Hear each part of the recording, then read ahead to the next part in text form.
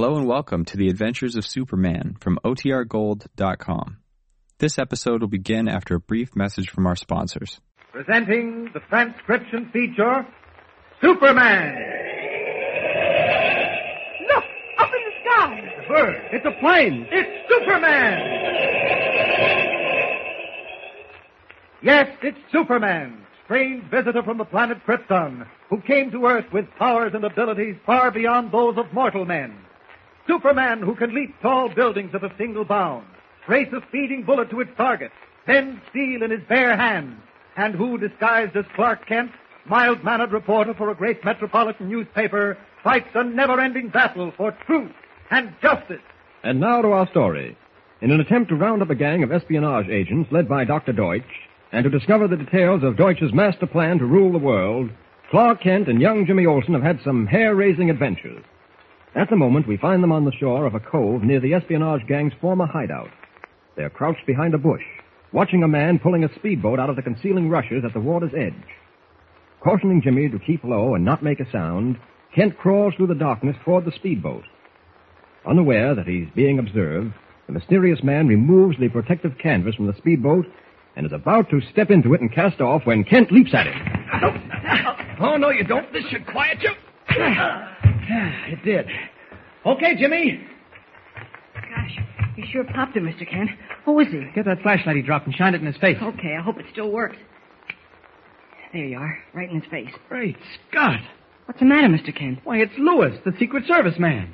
Who? Lewis, the Secret Service man attached to the naval base. I thought Deutch had gotten rid of him. Dip this handkerchief in the water, Jimmy, and we'll try and bring him to. All right. Here you are. Thanks. I could have sworn Lewis was dead. When did you see him last, Mr. Kent? Almost a week ago. Don't you remember he called for me at the Daily Planet office to drive me to the naval base? Oh, that's right. And then neither of you showed up at the base. We stopped off to take a look at Deutsch's hideout up on the cliff. And the caretaker of the house told us Deutch was operating from a shack back there in the woods. Lewis and I sneaked up on the shack, and there were some shots, and that was the last I saw of him. Oh, he's coming too, Mr. Kent. Boy, look at that lump on his jaw. Wet the handkerchief again, Jimmy, will you? Okay. What do you think he was doing down here at this time of night, Mr. Kent? Thanks. I don't know, Jimmy. Oh, what hit me? I'm afraid I did, Lewis. Prop the light up on that piece of driftwood, Jimmy, so he can see us. Okay. That's fine. Kent. Hello, Lewis. Kent, what are you doing here? I suppose I could ask the same question. I'd given you up for dead. I came pretty close to cashing in, Kent. That night we rushed Deutsch's shack.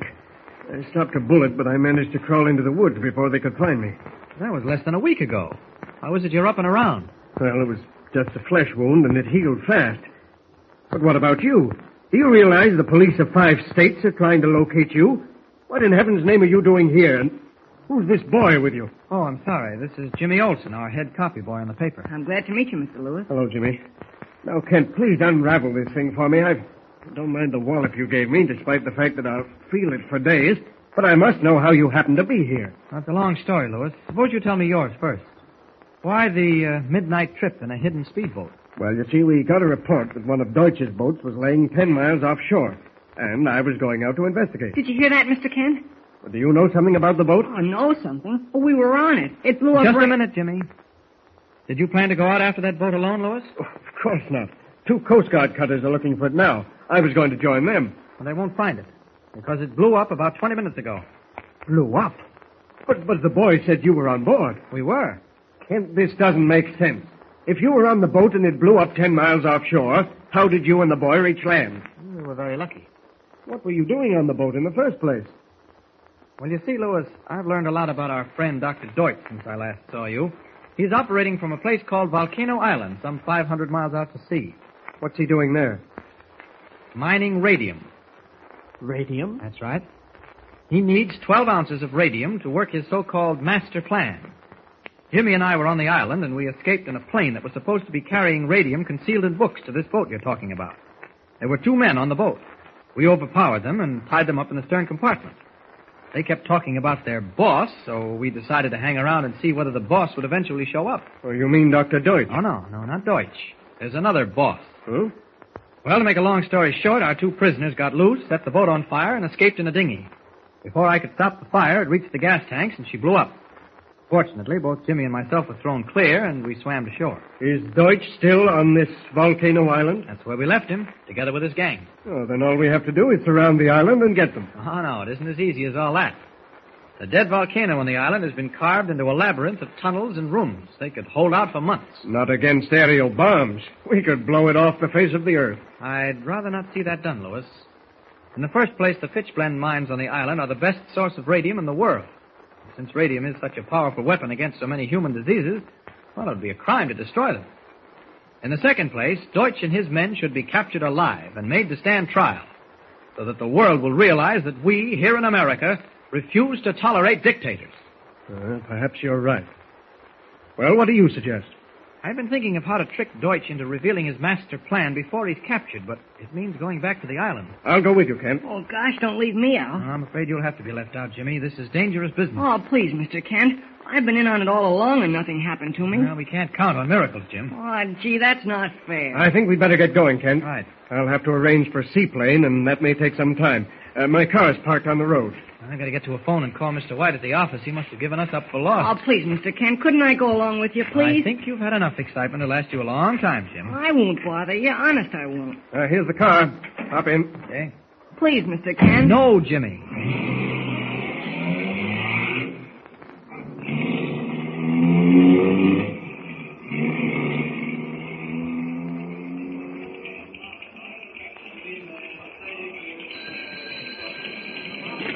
Perry White speaking. Mr. White, this is Clark Kent. Kent? Well, where in the name of heaven are you? In a drugstore telephone booth. I just called to tell you that Jimmy and I are all right. Well, it's about time. Where have you been? Well, it's a long story, Mr. White. Then you'd better come in and write it. That's what we're paying you for, to write stories, not to vanish for 5 days. If you're not in this office in 30 minutes, you're fired. Now, wait a minute, Mr. White. You don't understand. All I understand is that you've kept me up day and night worrying about you. But, Mr. White, I've located Dr. Deutch. Huh? What? He's on an island. Lewis, the Secret Service man, is arranging for a seaplane to take us both to the island immediately. That's what you think. Mr. White, it'll be a tremendous scoop for the Daily Planet if we catch Deutch. I don't care about the scoop. There's something a lot more important on my mind. You don't understand, Mr. White. Then I'll tell you. I have something personal to settle with Rat Deutch, and I'm going along with you. But you can't. Oh, is that so? Well, if I don't go, you don't go. And that's final. Okay. It's dangerous. Listen, you young pup. I was mixed up in dangerous things before you cut your first tooth. Where's the seaplane? Municipal base. I'll be there in 10 minutes. And you wait for me. Goodbye. O'Brien. Yes, sir. Call Lois Lane at the naval base. Tell her we've located Kent and Jimmy Olsen. She'll tell Commander Lee. I'm going out, and I don't know when I'll be back. Yes, sir.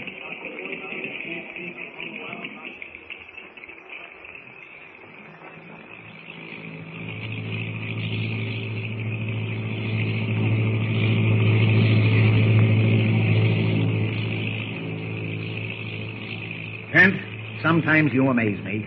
It's perfectly all right to take this young whippersnapper to an island 500 miles out to sea, but you argue with me over the phone about my going along. Well, Jimmy was supposed to stay behind, but he made such a fuss, I had to take him. Oh, he did he? Well, how can I ever learn to be a reporter if I don't cover stories, Mr. White? I'll cover you with a good leather strap. Reporter. Everything all right, Lewis? Yes, perfect. I'm following the course you gave me. We should be sighting the island soon. You certainly handle a plane like a veteran. I should, with better than 5,000 hours of flying to my credit. Where do we land? On the island? This is a seaplane, Mr. White. It can only land on water. I don't need you to tell me where a seaplane can land. I'm sorry. Kent, Yes? what are those lights up ahead?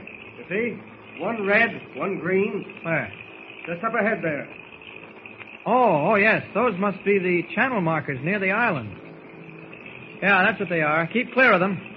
They mark the reefs. All right.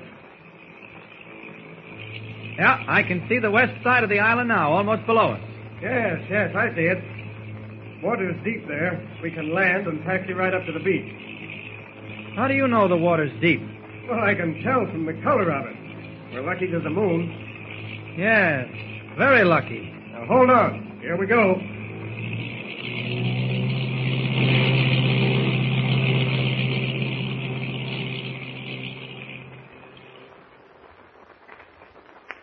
You brought that plane in perfectly, Lewis. I never thought we'd get close enough to be able to wade into shore. You all right, Jimmy? And you, Mr. White? Oh, sure. Well, I'm a little wet, but that doesn't matter.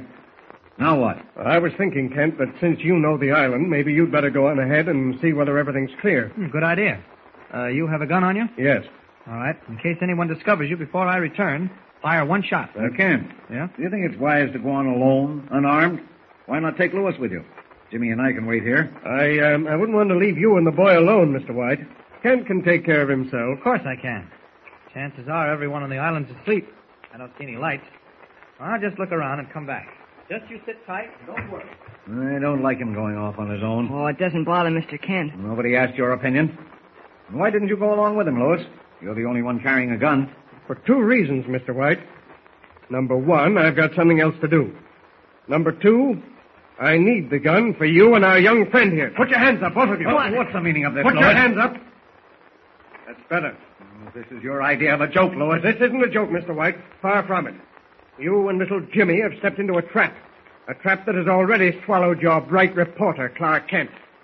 Now, take a good look at the sky, because it's the last time either of you will see it. All set?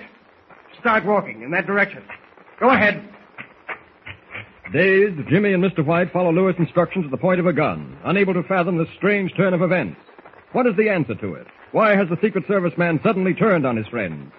Don't forget to tune in next time for the thrilling conclusion to the story of espionage on Volcano Island. Don't forget, tune in again for the next thrilling episode with Superman.